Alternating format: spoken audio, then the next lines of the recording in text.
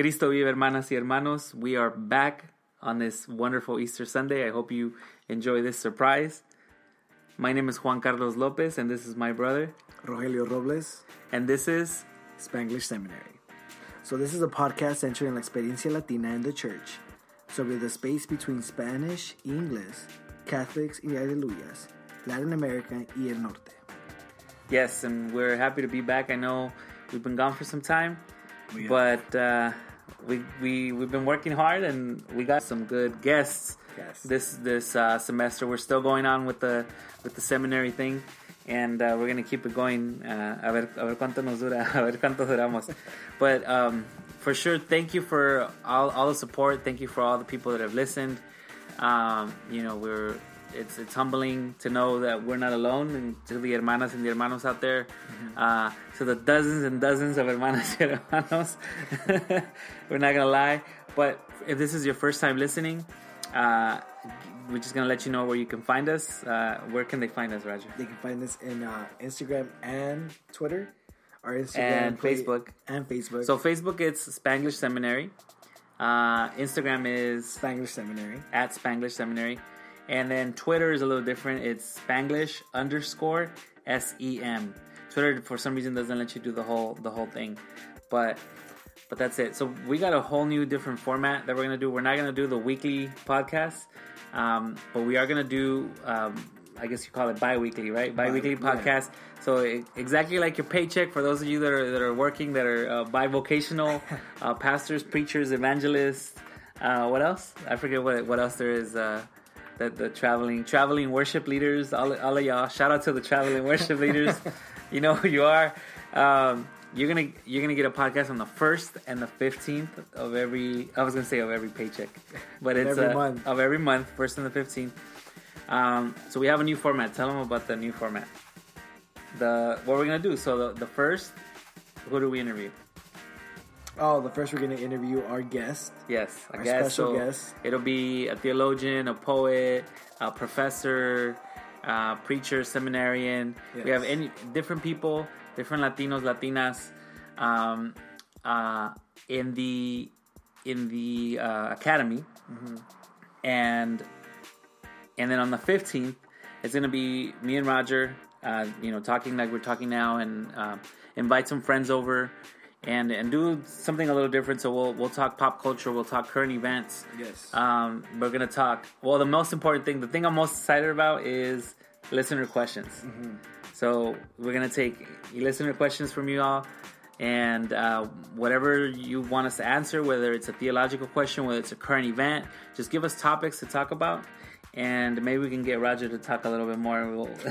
What type of questions do you want him to ask you? Like music. Sure. Whatever, right? Anything that you can ask. Anything you can ask. Okay, anything you can ask that we can still post up here, and keep it family friendly. No, I'm just kidding. That's like the radio stations, safe for the whole family. Definitely not safe for the whole family, but with less curse words. Very less. That's my joke. We're limited amount. Anyways.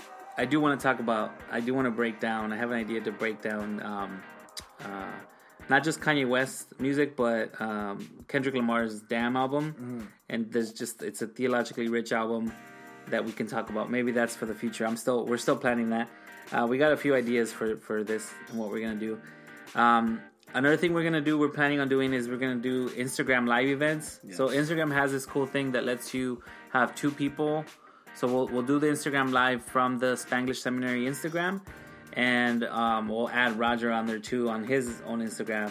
So the two of us. Well, you're making a face like you're just finding out about this. I just tell you, like we've been over this, and his face is all confused. Like, what are we doing? But what we're gonna do, the two of us will go on live on Instagram and talk with y'all.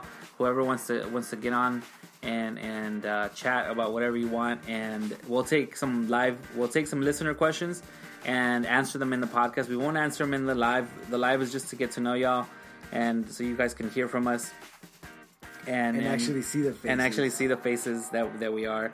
And what else? So what else do we have? hopefully you liked our new logo. We, that's right. They're gonna see our new logo now. New logo, and so we got. So what we call it is limited edition stickers. Limited edition stickers, right? That's what we're gonna call logo. We got some limited edition stickers for y'all. If you wanna throw a ofrenda de amor to us, just send us a direct message. Email us at spanglishseminary@gmail.com. That's spanglishseminary@gmail.com, and we'll work out a payment. You can put your label on your sticker on layaway. So me and my brother work for a paper store, so we know a lot of printers. We'll be able to get some nice high quality stickers with the logo for your computer, for whatever you want to put it. Yes. I don't know if it'll be a good bumper sticker. Maybe you could use it. Maybe. We'll see the material, but there'll be high quality stickers that we'll get. We know some printers that can help us out with that. Definitely. And if you want to send una ofrenda de amor our way, that's what we used to call it, a love offering, ofrenda de amor, and help support the podcast, help pay the bills, help pay for the uploadings and stuff. We definitely will appreciate it. What else? Oh, so the last thing is, so what should we call, right? So that's the last, one of the things we want y'all help with is, Y'all. Well, because, so I'm actively trying not to say you guys, because I noticed that I'm always saying you guys. And so I want to say you all, ustedes. Hey, you guys. Yeah, that's what's that? Goonies. Goonies reference. On, that's for the 15th. That's for the pop culture episode. Okay. But help us out. What should we call that 15th? So if this is your, if you're familiar with the format that we have, so we're naming each episode when we speak to someone in the academy, theological academy. We're naming it like if it's a class, right? So like this episode is called Ecclesiology 201 because it's season 2, episode 1. So we're going along with that. That'll be every first of the month. That'll be the episode, theological conversation with someone in the academy. And so the second, the B-side, or on the 15th, it'll be lunch with friends or around the table or something. I don't know. We still don't know what to call it. Help us out. I mean, any ideas that you have for that? Right? No, we're all out. But we want to call it something cool, something clever, so that it stands out between the 1st and the 15th, and you'll be able to distinguish the two types of episodes each month. So send us a text, tweet. Well, not a text, right? They don't know our. Yeah. For those of you that know our number, send us a text. Send us a tweet. Send us a direct message on Instagram, right on the wall, and on Facebook. Yes. All that stuff. Okay. So who do we have on the podcast today? Yes. Today's guest is our pastors Teddy Hart and Crystal Hart. Yeah. Teddy and Crystal Hart. They're our pastors. Yes. We are helping with a church plant in Long Beach called Parish Long Beach, and we're excited to hear about. We sat down around the table and discussed ecclesiology. What is the church? What does the church mean? And we followed a few other, what we call rabbit trails, as far as, when you talk about the church, you're going to talk about salvation, and you're going to talk about other conversations. So obviously, disclaimer, it's a conversation centered around the Western church. Yes. Because, we have this technology. We understand that the Christianity in North America or the Western church is affected by all this technology. And so how do we live with that? How do we live as Christians who are also consumers? So that it's a great conversation. I'm excited. I mean, what did you think about it, Roger? Like, did it answer some questions about like what the church means or what is the church? Not mostly answered questions, but more like double think of what is the church. Like it made you think about it, right? It makes you think about it because the way I grew up was a little bit different than how I see it now. Yeah. So I'm glad, and so send us your listeners' questions. I know this is a longer intro than normal, but we're gonna try to give you a longer podcast each week. Share some thoughts, share a little bit more of ourselves, and we'll see you on the 15th. I hope you enjoy it. This is Pastor Crystal and Pastor Teddy Hart. Teddy Hart, the Hearts, and they're hope amazing. You enjoy. Yeah, enjoy.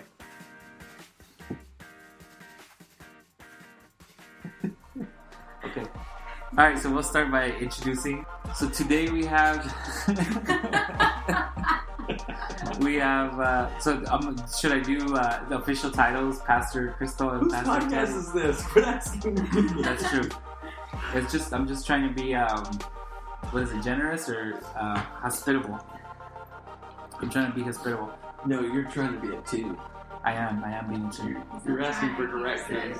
We should do an episode on the Enneagram. Okay. Oh, count me in. So today we have Pastor Crystal and Pastor Teddy, which are our pastors, and we're going to talk about their journey to Long Beach and talk about ecclesiology a little bit. Let's get to it. We'll give Crystal the first word. You want to say a little bit about yourself? Introduce yourself to our dozens of listeners, to dozens and dozens of people out there. I'm just kidding. Sure. I am Crystal Hart. I am a mom to 2 boys.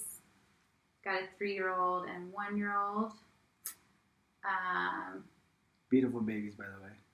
They seriously are. I'm biased, but listen. They're cute. And I am a pastor of Parish Long Beach.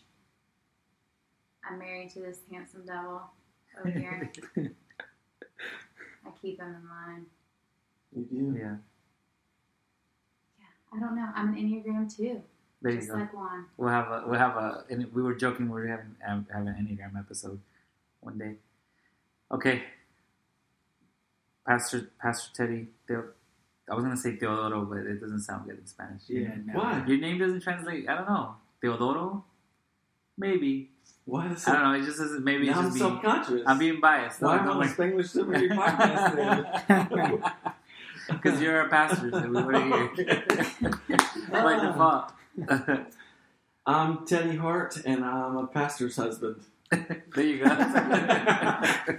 Pastor's husband.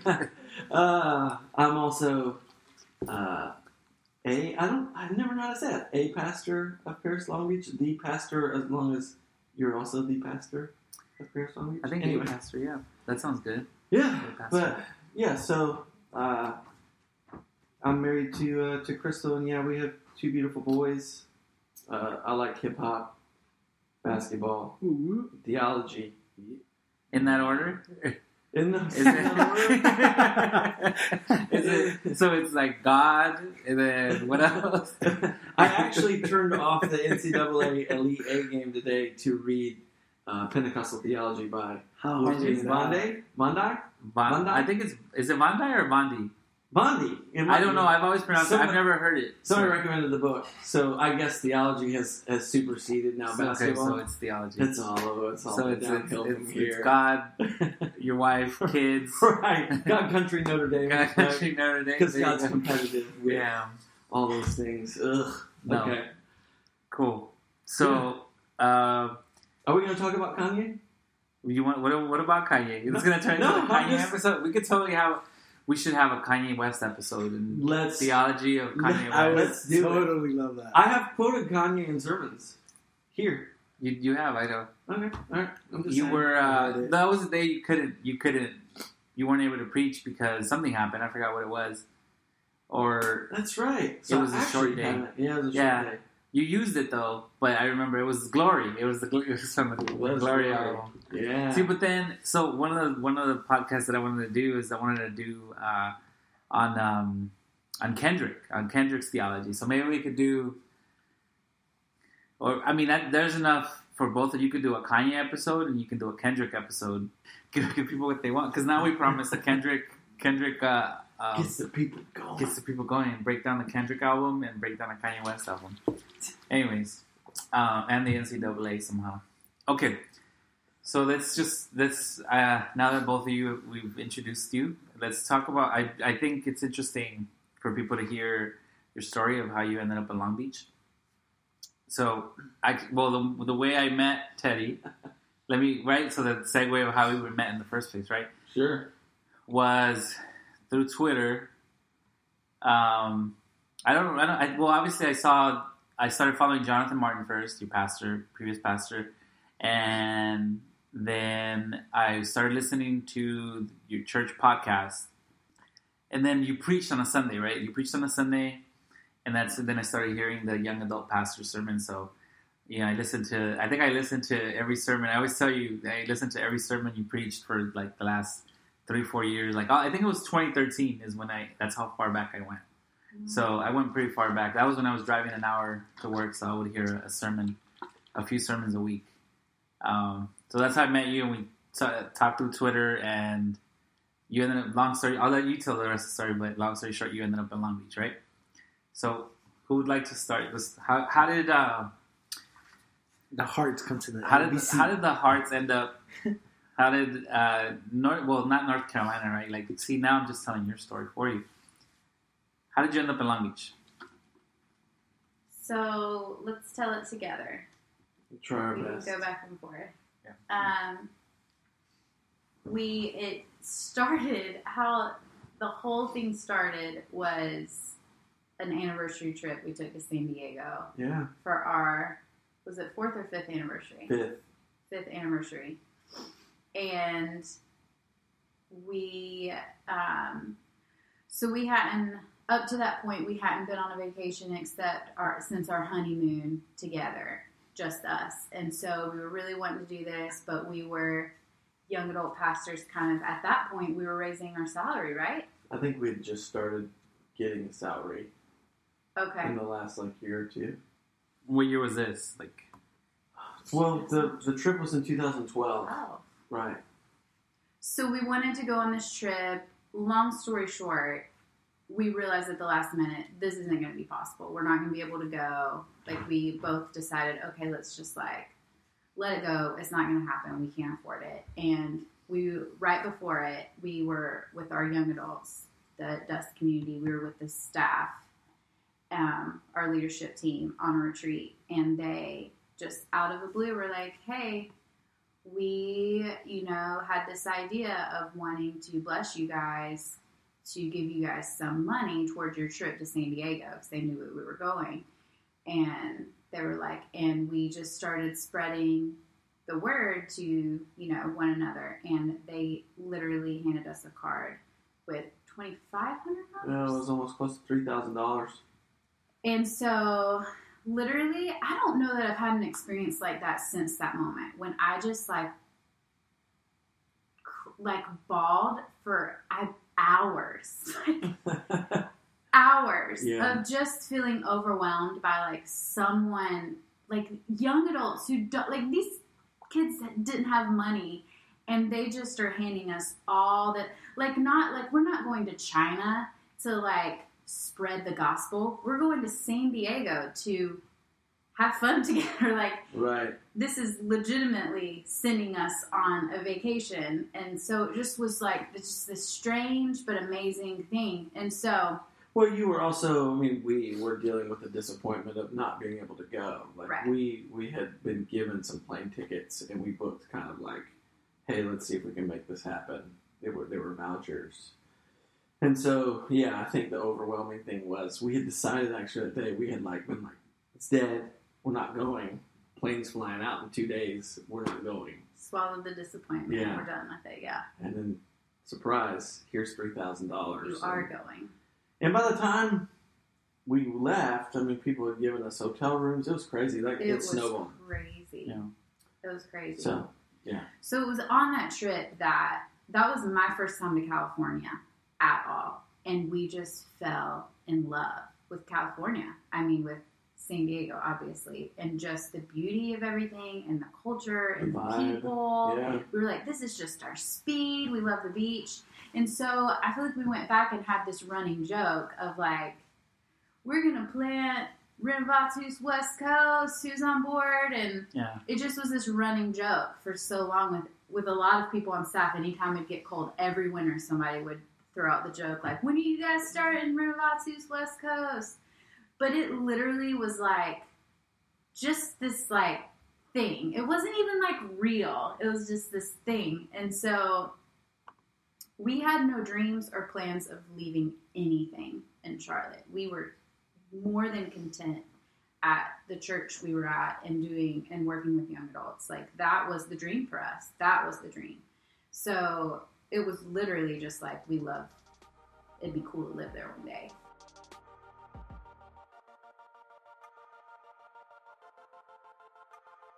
We could probably stop and chat, is that for us, we were content. We didn't become young adult pastors to become lead pastors or church planners. We just loved young adults, and felt called to young adults. So we weren't, laboring in that just so that we could find ourselves in a position of, more authority or, that would give us a little more grandeur. It was just, we were content. Like, even as people were like, you guys should dream bigger. Just, that sounds familiar, right? You should dream bigger. But we were like, no, we're called to this, Wow. Yeah. So it was a running joke, but that's all it was. So it was like, anytime it was cold, it was like, man, we're planting Renovatu's West Coast. Like, that was it. So it wasn't until there was a pretty massive transition at our church years later, and the realization that our time there was coming to an end, that we began to pray and seek, okay, well, what's next for us? And of course, California is something that we wanted, thinking like, that sounds awesome. But it just still seemed like a wish dream. So you should pick it up here and talk about the Cheryl Johns sermon. Yeah, I mean, when transition happens and it's out of your control, and things you're kind of at the mercy of a lot of events, you start to try to grasp for things, and that was one of the things we grasped for. We're like, okay, maybe we should go to California, and that really died down really quick for us. We realized that if God was in it, we couldn't detect God in it at all. Right. And that it was too far for us to leave our family. We didn't really know anybody out here, sans some person from Twitter that I talked to on the phone a few times, who now runs this podcast. Yeah. I had served alongside of Dr. Chris Green from the Pentecostal Theological Seminary during some of that transition. And on one of the trips driving him home, I sat in the seminary class. And, I mean, pretty much I'd always dreamed of going to seminary, but after that I caught the bug, and Crystal pretty much, this is where you did keep me straight. We went, and I signed up for seminary under him during that, after we decided we didn't know what we were doing. So I signed up to pursue a master's of theology, driving from Charlotte, North Carolina to Cleveland, Tennessee every Monday night, and going to class all day Tuesday, and driving home, and then working pretty much full time the rest of the time. And that's what we did. So 2015, we entered into Lent. And in my prayer, I sensed the Lord ask me to seek out what the term holy silence was.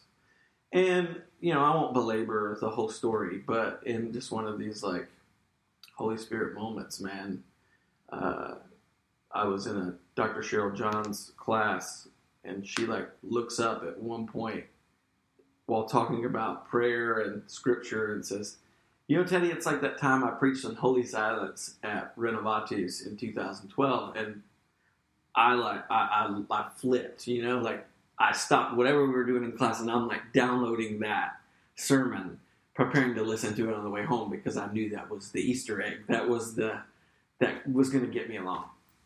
So I did. I turned it on the way home.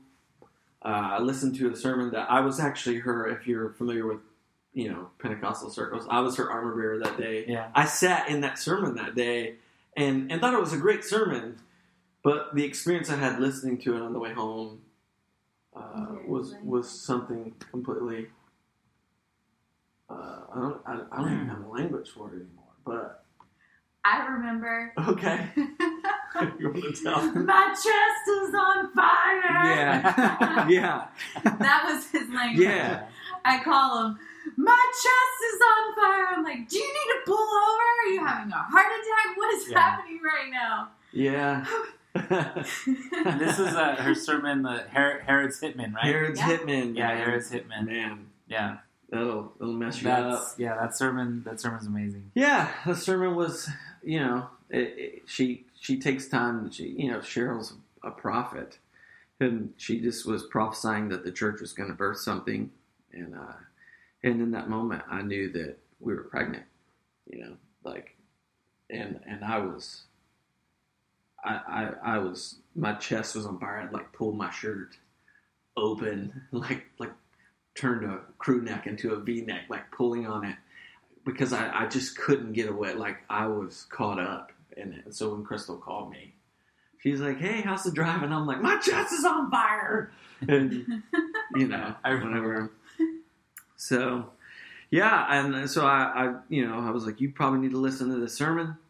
A couple of days later, she listened to the sermon and came downstairs while I was napping and woke me up and I was like, "We're moving to California." I'm like, "What?" And she's like, "Nah, like this is what it is. That's where we're supposed to birth this thing. We have to go or we'll regret it." And I remember you messaged. We were talking on Twitter, and I remember you sending me a message jokingly, and you're like, "Yeah, you said Renovato's West Coast is going to happen," and I was like, "What? Is it really?" I remember that now. I don't remember that, but man, that doesn't surprise me. Yeah, you have to start recruiting early, right? Yeah, You're my only friend in California, so that list was short. We thought it was going to be San Diego because that's all we needed, and there was a lot of. There's a lot of connections there as far as like how we got to San Diego and the ways that we felt like the Lord was saying He was going to make this trip possible. That the trip to San Diego and some of our experiences were foreshadowing our trip here, and so we decided we were going to come out here and check out Southern California and go.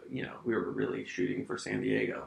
So so there were a couple of experiences that I had talking to people about it, because what happened is after Crystal had told me that we should do this in California, we decided let's just, our birthdays are in 4 weeks, let's book a trip and go in 4 weeks. And so you found it? I found it. So this was on Twitter, right? I messaged you. This was June 2nd, 2014. And I said, "Just heard Sunday's sermon. We have to talk soon. Haha, I can relate to it so much. Too much to type on here, right?" And I laughed when you said Renovato's West Coast, LOL. And then you put, "I am half serious about West Coast, bro. I'd love to talk to you on the phone about it." So I remember that was kind of when, and that was 2014. Yeah, that was still when it was a joke. Yeah. And I was grasping at like anything that could tether us down again. But it was the next year that we came out. Yeah, to visit, right? That's right. Right, and the only reason we ended up in LA was to see our friends Jeremy and April Hunt, who, he's working now on his doctorate at Fuller, and he's been a guest on your podcast. Yeah, he would. And so we were gonna crash your guys' parties, and then we were gonna take a look at this place, Long Beach, because 3 different people kept saying, "You need to check out this place, Long Beach." And we're like, yeah, we're going to San Diego, but we'll check out Long Beach. Okay, so some little setup, right? So Cheryl's sermon is about Herod's Hitman, how we never talk about the people that Herod sent to kill the what is it, like the children that died, right?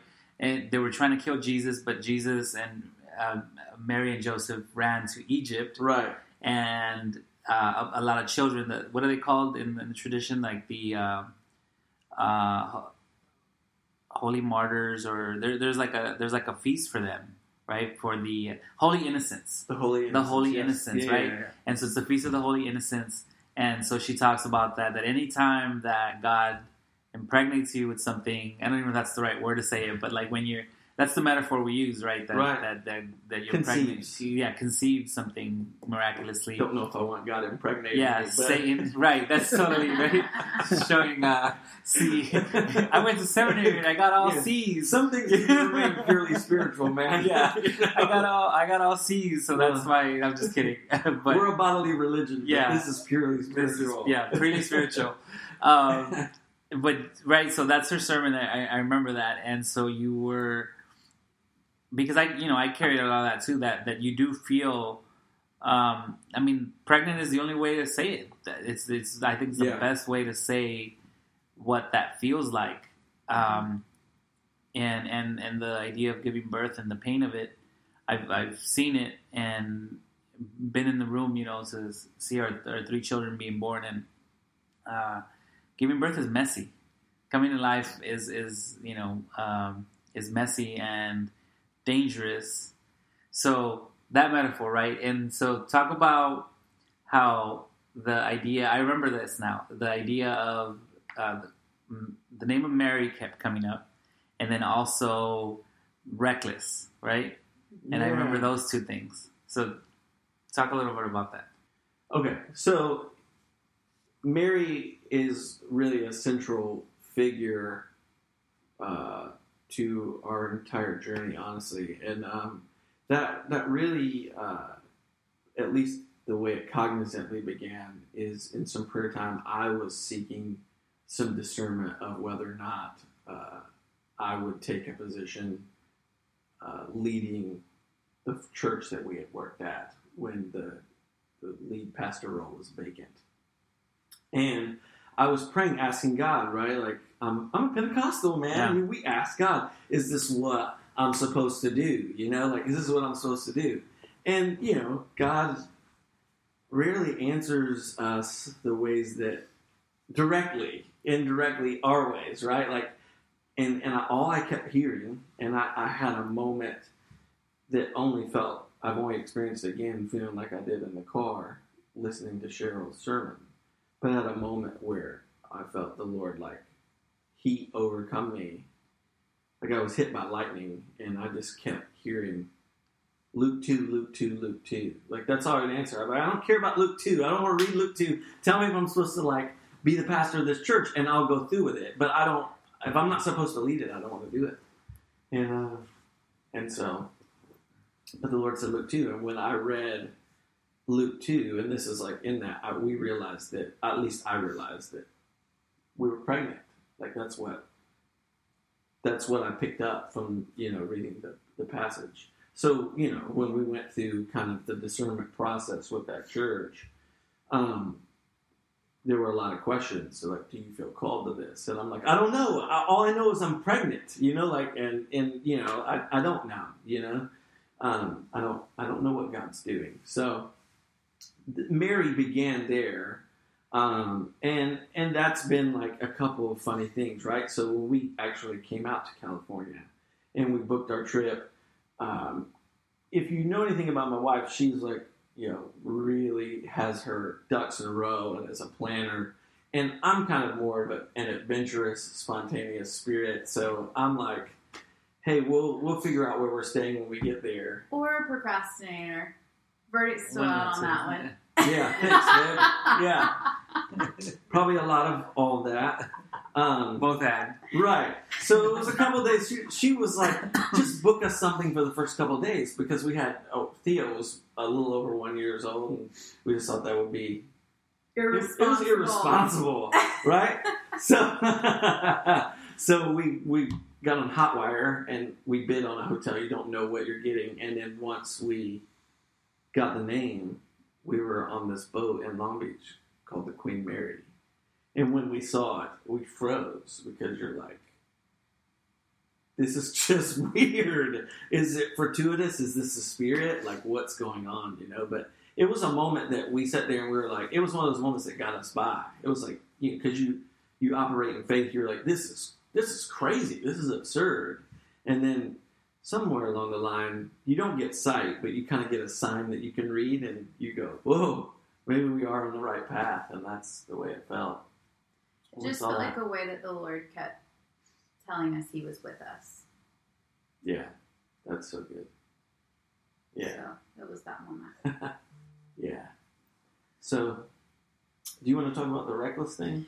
Sure. So, Teddy mentioned before we took our trip out to Southern California that he wanted us to write some prayers and have like specific liturgy that we spoke and prayed every day while we were here, because we were really seeking exactly where the Lord wanted us to be. We really felt that it was confirmed we needed to be in California. We weren't positive exactly where. We were just hopeful that it was San Diego. And so in my preparation of that prayer, the Lord just drew me to this whole idea centered around this word of recklessness and being called to a holy recklessness. And what a lot of people don't know is that word had been used in a way that was harmful and wounding to Teddy previously.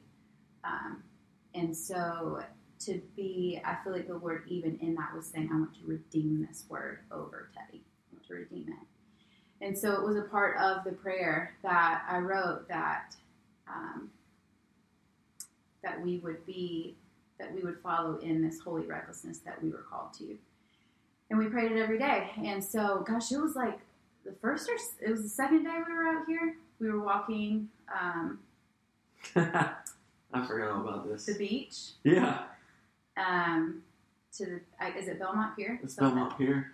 Towards Belmont Pier, and I had to use the restroom. So I run. It has several different stalls. I don't know, 4 or 6 Porta on the potties pier. on the pier. Yeah, and I just hop in one, and on the back of the door is written, scratched twice, reckless, reckless. And that was it. Like, nothing else was on that door. And so, again, it was one of those moments that we just felt like, okay, God is with us. God is with us. Right. It's a weird word to be written on the back of the door. You know, it's usually graffiti or, obscene material, but it's weird that was there. And you're just like, what kind of story are we caught up in here? Yeah. Yeah, the word reckless kept coming up for them when on their trip over here, and then Mary, right? That Mary kept coming up as well. So that I still remember that because that was a sermon you preached that sermon when I visited the church and took my first trip over there for a class, right? For the class for seminary. Right. So I remember that sermon clearly as well. So it's just interesting.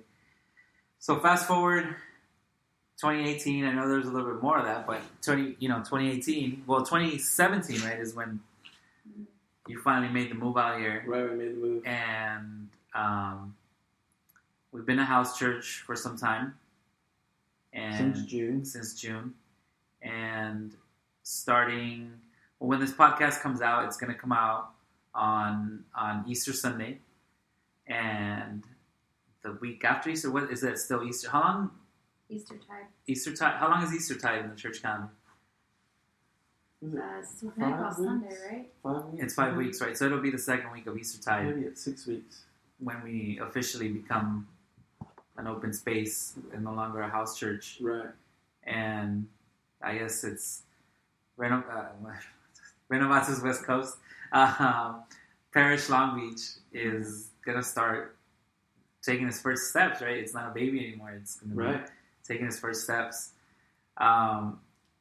So not specifically like why should people come to this church specifically, but why should people come to church at all? Like since we're talking about ecclesiology, like, right? Let's start there. So, if we're going to start with this question, we probably need to start with defining, right? In some ways, what the church is. What is the church, right? Because we're going to have all kinds of different ideas and understandings and about ecclesiology, and I have some concerns for the church in some ways, predominantly because if we don't talk about what the church is, we really can't tell people that it would be good for them to be faithful and to gather together alongside the church, right? Right. And so for me, the church is the place where at least 4 things happen. So there would be prayer, there would be the sacraments, there would be, I've had 3 hours sleep, so I have to say this. So it's prayer, sacraments, worship, and what's the other one? How can I not remember these? I like Word?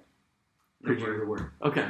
Prayer. You can't forget the word, man. That's the most important thing. That's my job, That's the right? only reason. I'm so humble I forgot that's my job. So prayer, sacraments, the preached word, and community of worship. Yeah. So those are the 4 things that have to go on for that to be what I would consider the church. Yeah. And so for me, the reason that I have to come to church, and it doesn't matter. Like, I feel like in some ways I'm a propagandist. But, people aren't going to take me serious because they're like, that's your job. You're supposed to be selling me. But the reason that the church is important for me to go to is because I desperately need the body of Christ. I'm in desperate need, and in both ways, the community of Christ and its differences, and the Eucharist. I need the sacraments.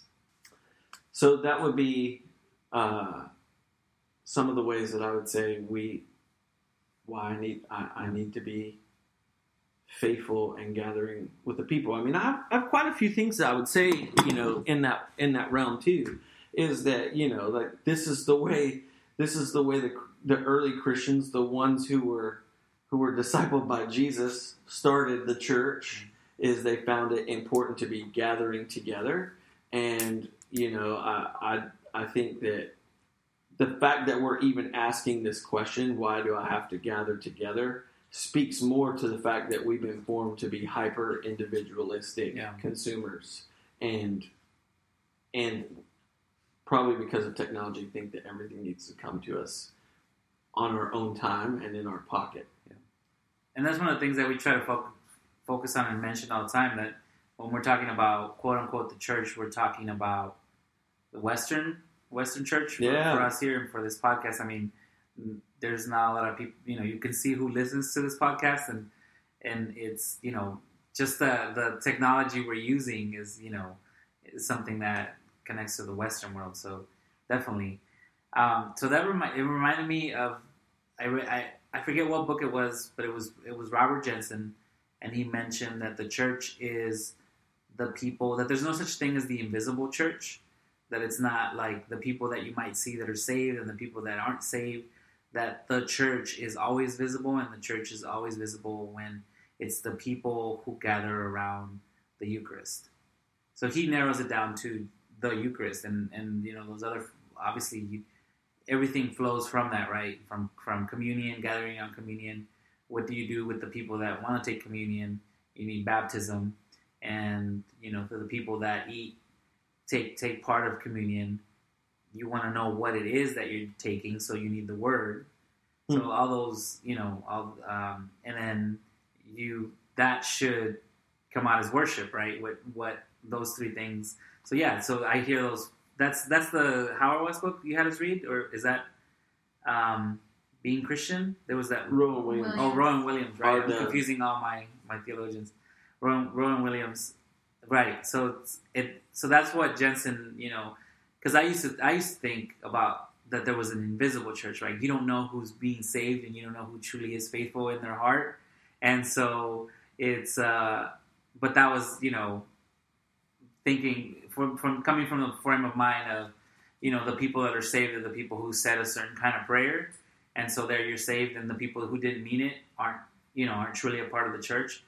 But the way that I've heard it, if you have a high view of the Eucharist and the high view of Jesus or high Christology, it's the people gathered around the table are the church. Like, you can see the church, right? So that's one of the reasons why people should go to church, as you were saying. How are you told Well, when you grew up and you got saved in your 20s, Right. so how was it presented to you? How was the pressure? So the pressure, right? So the pressure for us. So there used to be a shirt that one of our worship leaders used to sell, right? And it was I'm not. And in the front of the shirt it said, "I'm not the church," or no, it said, "I don't go to church." That's what it said. It was like big bold letters with a little church building in it. It said, "I don't go to church," and in the back It said, "I am the church." it said, "I am the church." So it was that highly individualistic, like we were saying. It's me. I'm the church, and not just you. I'm the body of Christ. Like, so it's very just me. And so from that frame of reference, I mean, even their communion, right? Our communion cups is you have your little cup It's all personal. It's all personal. Right. We have some of the same experiences. Your little communion cup and your little wafer, and it was just communion was once a month, and it was just, this is just the moment for just you and Jesus. This is between you and God. Repent, and this is the moment between you and God. Nobody else, not even the music, not even nothing else. It's just you and Jesus, and this is your personal time. And when you take communion, it's like He's right in front of you. So it was, a lot of it was like if Jesus was your boyfriend, like the talk of that, right? Like you had a personal relationship with Jesus, and not with your neighbor or with your enemy. And there wasn't any of that, because it was all personal. It was all about you and God and no one else. Right. And it showed, right? It shows in how we treated communion, and it showed how the goal was, God's only goal was to save souls. So how was your experience? Like, were you raised in the church, Crystal? Yes. Whole life. How old were you when you accepted Jesus Christ in your heart? 7 years old. So you were 7. See that? I think that's our son's age. Go ahead. Yeah. That's actually part of the problem. We can't have the conversation. Right. The conversation can't even be had, because most of the people who we know have been like our language is, once you accept Christ, there's no need for nourishment. Like, and we think of terms of like you're in or you're out. Whereas most of the scripture is pointing to a salvation that's being held for us in the future, right? If we're talking timeline, but held for us ahead of us, and it's being held by Christ, preserved for us by Christ. And because we talk about like in or outs and where we're at, it's really difficult to talk to people about how they need the church, because why do you need the church? I prayed the prayer. I'm saved. I've even been baptized, like what does the church offer me, and that already puts us at a disadvantage in the conversation whatsoever. And so if we're still having the conversation on that level, if we're still talking about sinners' prayers and once saved, always saved, which is a non-question, right? Right. These are non-questions. Like for in the theology circles, those are mostly non-questions. Yeah. Because that's the first thing that comes up is, can you lose your salvation? And right. it's a non-question. Right. Like Chris Green answered it best for me when I heard one of his sermons where he says, you can't lose something you don't have. Right. Because you're not saved. You're not saved. You're gonna be saved. You have the hope that you'll be saved. You can lose your faith. That was one of the things. You can't lose your faith. You can shipwreck your faith. You can, in today's sermon, right? You should lose your faith in false gods. Right. You can lose your faith in false gods. Yes. You cannot lose your faith in Christ, because it's not your faith. It's not your faith. You didn't cultivate it. You didn't make it. And, that's just what it is. And as long as we're having conversations like that, we're never going to be able to talk about the church, right? Like why it's important. And let's be real, like the church tends to follow the market because we're based, at least our church. I hate even saying the church, right? But a lot of the kind of churches that I know and that I've been involved with, and it's impossible, right, to not in some ways deal in consumerism. It's just impossible. But those churches that are doing it the best are going to end up the same as these big box stores that are going out of business. Right. Toys R Us, Macy's, Sears. This is what's going to happen, because if we're still having the conversation like that, we don't really need the church at all. We can put pressure on people. Like when I grew up, it was like, you go because we say you go, but by my parents, And then it became, I went because I liked to go. Now I go to church because I know I need to go, and I'm scared to what will happen to me. I'm scared of the consequences of me not being a part of the church would be, and so talk about that, because like I'm fully aware of that. Like I need to know that I depend on this bread and juice weekly, because I know that Christ is present through it. Because if not, I'll feed myself on other things, right? On other idols, or like something else will feed me no matter what. And it took years for me to figure that out, to figure out, how other vices or other habits or other eventually get so big that I realize, hey, this thing is my God now. Talk about that. So when I say that I participate and I gather with the church, and I go to church because I'm afraid of what would happen if I didn't. It's not that I think that God is threatening me in a way that if I don't go to church, something bad's going to happen.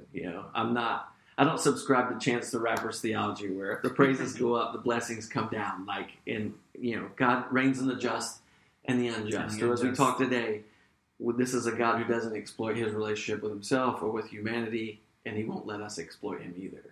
And so I don't mean like that. I mean what will happen if I continue to make all the decisions for my own self in my life about who I'm going to be around, who I'm gathered with. And that's the thing, right? Like I have enough privilege and enough autonomy that I can control almost every aspect of my life. There are a few times that, there are several things that I'm at the mercy of. But as far as like who I gather with or who I hang out with, who I have coffee with, who my wife and I, have as friends, these are things that I get a choice, and this is a significant power. But in the body of Christ, I don't get that choice, right? I don't get a choice. And so for me, I need to go to a place where I realize this is a facade. This is not real, this kind of power. And so for me to go to the church, to be drawn into the church and to be faithfully attending the church is to say, one, this is a place that, yes, nourishes me, but it nourishes me because of the difference and the fact that I don't get a choice about who I'm around and who I'm in community with. And that's forming. That's forming like Christ, right? Like that's the whole spirit of who Christ is. That's what I was going to say a lot less eloquently than you just did, but I think that that's what I find is incredibly important about why we should go to church, because there it is the space where you're not surrounding yourself with like-minded people who are just going to confirm all the things that you want to do with your life. Because that's usually who we surround ourselves as, like our friends. And like when you're trying to make a decision about something, you're usually going to call a friend that's going to confirm what you want to be confirmed, right? Like this is how we live our lives. But in the church, you're opening yourself up in a way that is inviting the body to speak to you. And there should be space for tension. I mean, there should be moments where you do like almost hate going to church. I liken it to counseling. Like if you go to counseling, therapy of any form, and you just say that you love your counselor, you need to find a new counselor, because you should have moments where you say, I hate my counselor. I hate him or her so much because he or she is making me see things about myself that hurt, that are so painful, right? That I wasn't prepared for, like I was blind to. And bringing this whole new perspective that in a lot of ways changes everything. And that's what should be happening in the church, is you're surrounded by people that are allowing you and like able to see things you can't see and giving you vision to that, and bring probably a perspective that will be painful and hurt, because guess what? it's going to be dying to yourself. It's going to be that call of constantly some sort of crucifixion of a want or desire or something that you thought you wanted and needed in your life, when realizing, oh, we lay that down. This is the life I'm called to. This is the walk that I've chosen. This is following Christ. Yeah, if I got that one thing, it would poison my soul. You know? And so two things I'd like to say to that, because I know one thing for us that we live in a postmodern society, one of the ways that I see freedom defined is that freedom is complete separation from any responsibility to anyone, meaning that I have the ability to not be responsible for anyone, so therefore I'm free. Mm-hmm. And being a part of a church, that's not, I guess, how historically the church has defined what freedom is. And two, how do we discern? So you do want to be a part of a community that is not just around, it's not an echo chamber. It's not people that are just like you. But what do we do about like spiritual abuse? So, for example, I would hear sermons where it was like, if you left the church because of whatever reason, it's, oh, you don't want to come because of the echo chamber, right? So like, where that pushback or that necessary, like dying to yourself, like that could happen anytime. But what do you do about spiritual abuse where someone abuses that vulnerability, where they know that the church, you know, like what do you do when there's like, to use the clinical term, when a psychopath is the leader? Or a narcissist is the leader, and there's vulnerable people coming, expecting and welcoming and being open to that pushback. But, you know, what do you do in those sort of cases where I guess the communion is being broken and being taken advantage of? That's such an interesting question because it requires so much discernment, honestly.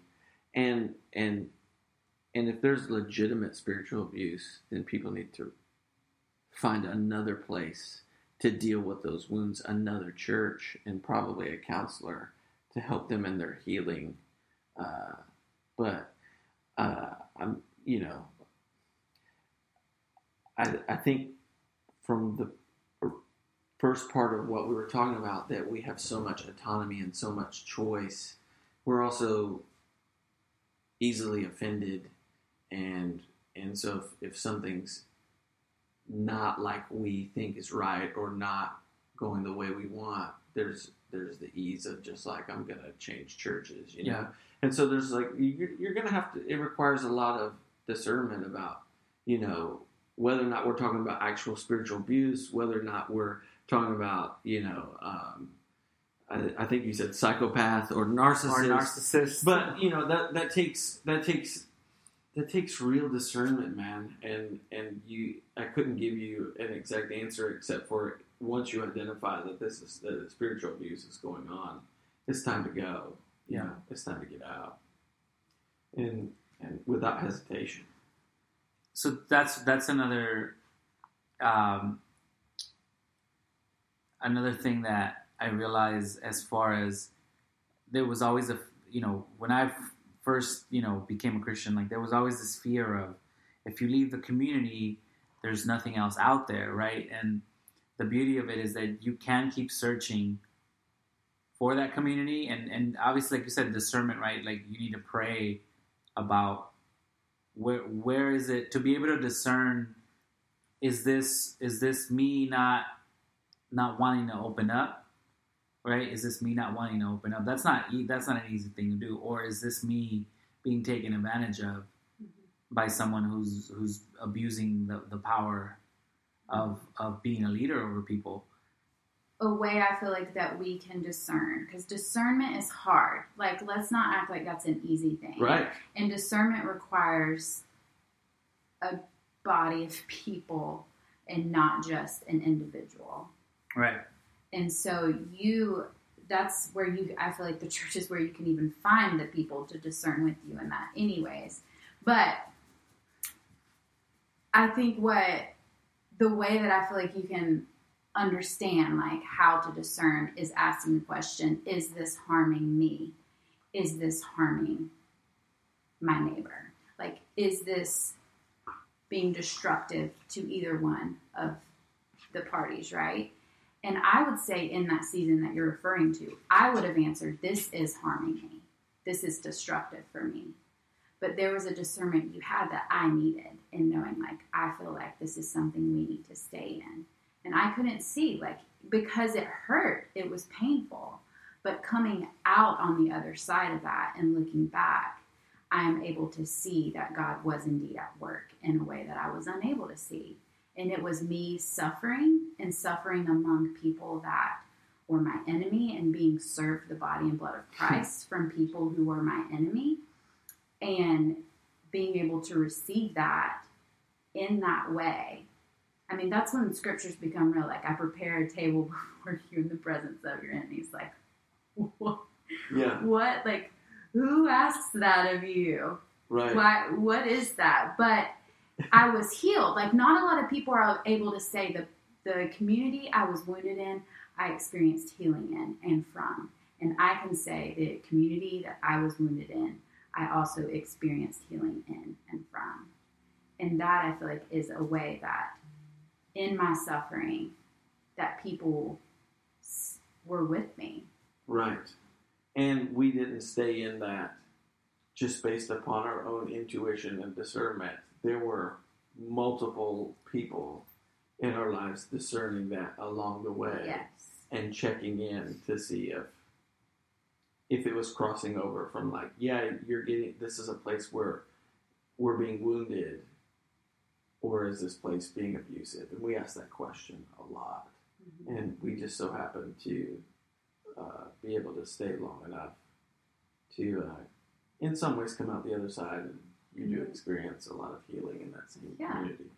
Even in moments asking God, please let us go. Yeah. Can we go? Yeah. And then the Lord not saying, no, you must stay and suffer, but speaking to both of us at the same time in different scenarios in a way that, like, brought even healing to that suffering moment of knowing, no, this is good. This will sanctify us if we stay. Yeah. You know, it's interesting that you bring that up, because it does remind me, for our own situation, that we were in a church, and I know we stayed a year longer than I wanted to. Mm-hmm. But without that pressure and staying there, I know I wouldn't be who I am at the moment, and my family wouldn't be who it is at the moment. So yeah, it's not something that you decide, like, hey, I'm gonna put myself in an abusive situation so that I can be shaped into the image of Christ. It's just you're able to carry certain burdens. I don't know how to say it. Like, when you're following Christ, I guess, you know, you're... Sometimes our faces are made like flint, right? And you can have your beard ripped out, and you can give up your back, you know, as it says in the text this week. Turn the other cheek, yeah. Yeah, there's a way that we are gifted the faith and the hope to suffer with and for people.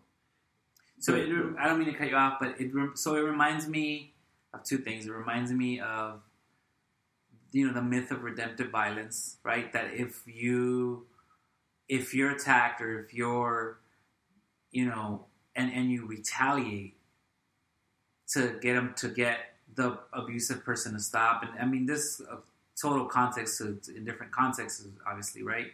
But you repeat the cycle, and you end up becoming the thing that you hate. Or what reminds me of, like, Martin Luther King, right? Where he would do peaceful protests in that way, where as you have to be shaped for this, right? You have to be shaped for this. But it's a quote that I'm totally going to butcher, but it's, in not defending yourself,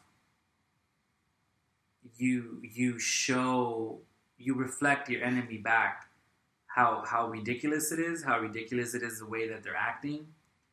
and it shines a light on what they're doing, in leaving room for God's vengeance. You know, what is that? Vengeance is God, saith the Lord. And if you leave that space,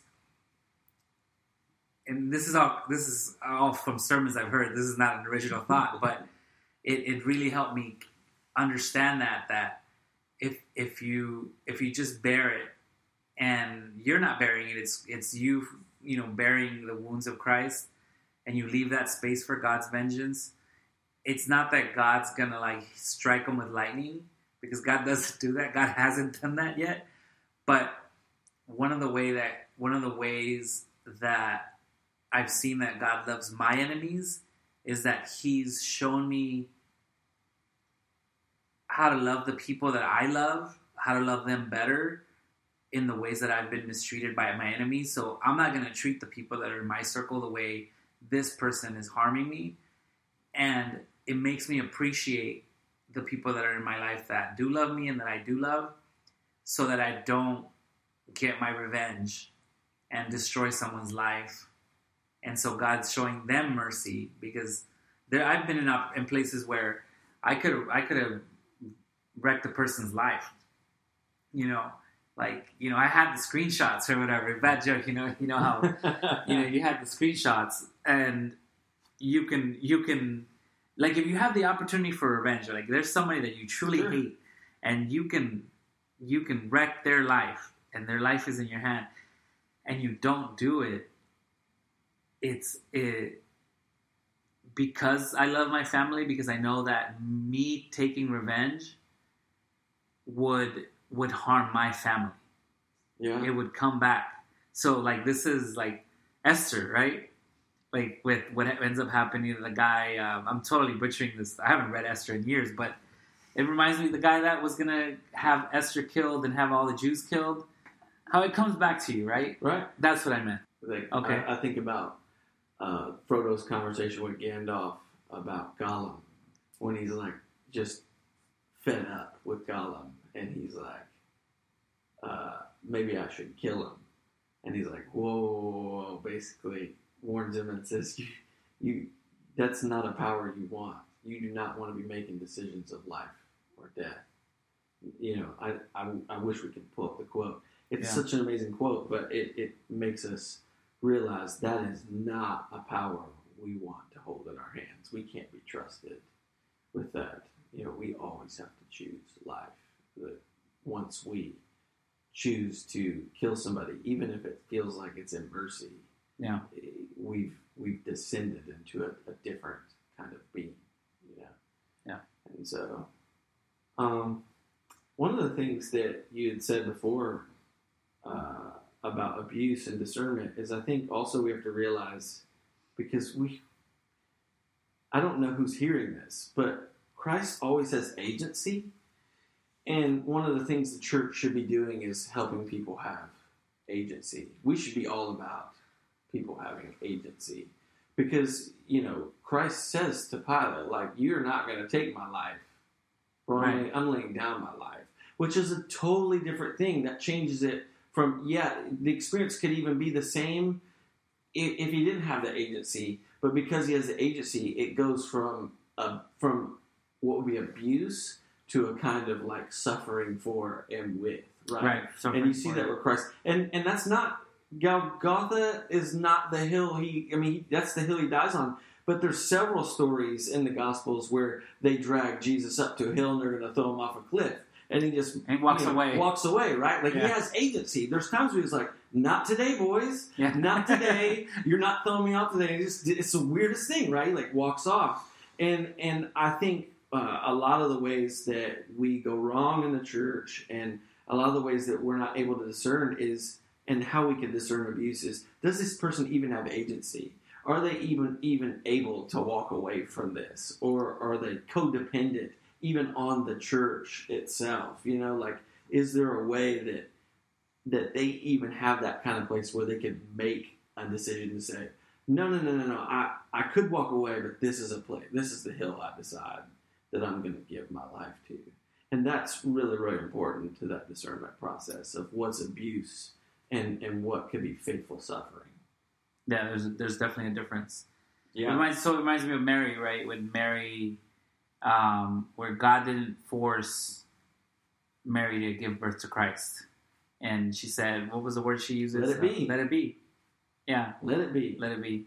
According to your will. Yeah. There's a poem that I shared years ago. So it's called If You Want by St. John of the Cross. Right?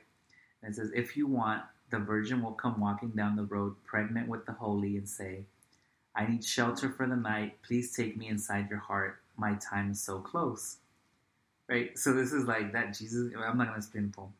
Then, under the roof of your soul, you will witness the sublime intimacy, the divine, the Christ taking birth forever. As she grasps your hand for help, for each of us is the midwife of God, each of us. Yet there, under the dome of your being, does creation come into existence eternally through your womb, dear pilgrim, the sacred womb in your soul. As God grasps our arms for help, for each of us is his beloved servant never far. If you want, the Virgin will come walking down the street pregnant with light and sing. Like, isn't that amazing? Like, It is Yes. amazing. like I've never recovered from hearing that poem. Like, and that was like 2-3 years ago. Like, I want it. yeah, it's St. John of the Cross. I'll text you the link. I want it. Okay, so we talked about your journey to Long Beach. We talked about what is the church. We talked about, obviously, if you talk about what is the church, you got to talk about salvation. We talked about church abuse and how to discern. Those were some great words. How to discern between abuse and what did you call it? I don't remember what I call it. Faithful suffering. Faithful suffering. Suffering with, suffering for. Right, learning the difference between suffering for your enemy or suffering for your neighbor and suffering with Christ. So I'd like to finish with, what either you would want to say to someone maybe that's struggling with the idea of church or finding a church or leaving a church. Just anything regarding the church, what would you like to say to whoever's listening? The perfect church doesn't exist. Yeah. It doesn't exist. I think a lot about, whenever these conversations come up, and they come up often, especially when you come from a church that experienced the kind of event that we did. A lot of our friends are still wrestling with these notions. But I think about, Bonhoeffer's quote in Life Together where he talks about how that it's not until all of our wish dreams have been shattered that we can actually just begin to become Christian community. That we all come with this idea of what Christian community should be, and it's like the ideal utopian kind of like this is how it should go. It's not till all those are smashed until we can actually just begin to come together in unity. Yeah. And so I would want people to hear to be set free from finding the perfect space, the perfect place that matches that checks off all your theological tenets and fits all your boxes and has all the people the same age or the same demographic and begin to pray and discern as you seek where am I called? Like where am I called? And if you don't feel a sense of calling, then plug in somewhere that is nourishing you and just stay there. Just stay there and learn and be loved and be shaped in the image of God, being around people who are different than you. Anything you'd like to add, Pastor Chris? Yes. I think that in the journey and looking for a community to join, that so many times we can find like that one or two things like, man, this church would be great, but there's this or there's this problem, or like, I just think that we forget sometimes we may be called to a place to be a part of that change. Like maybe we're there to even be someone who challenges something within the body that like you might be that gift to the community and bringing that, and vice versa. they might be a gift to you in a way that like you didn't know you even needed, because we don't know what we need, right? Yeah. We do not know. So I would just encourage people to look for faithful community, faithful, and to not write it off because of one or two things, but to be a part of something, to be a part. Well, thank you. I think we could go on forever, but we'll leave it here. We'll leave it for next season. Season 3. Season 3. So thank you. I'm disappointed there was no Kanye or basketball talk. Basketball talk. We'll leave it I'm not. for another. Crystal's like, I'm not. All right. You need a once a semester sports podcast. That's what We should do need. that. We should do Spanglish Seminary, just all three of us talking basketball, right? That would be hilarious. We'll do that. We'll have to think about that. Yeah, why not? I would. Okay, well, I really appreciate you all coming on, and thank you for taking the time to hear, for our listeners to hear how you see the church. I know I can speak for myself. I can only speak for myself and my family that your lives have been a blessing to us, and if you hadn't been faithful in what God's calling you, I know I wouldn't be here. This podcast wouldn't exist because there wouldn't have been the space for me to be healthy enough to try to do something like this. Mm. So, you're responsible for a lot for this as well. So, thank you.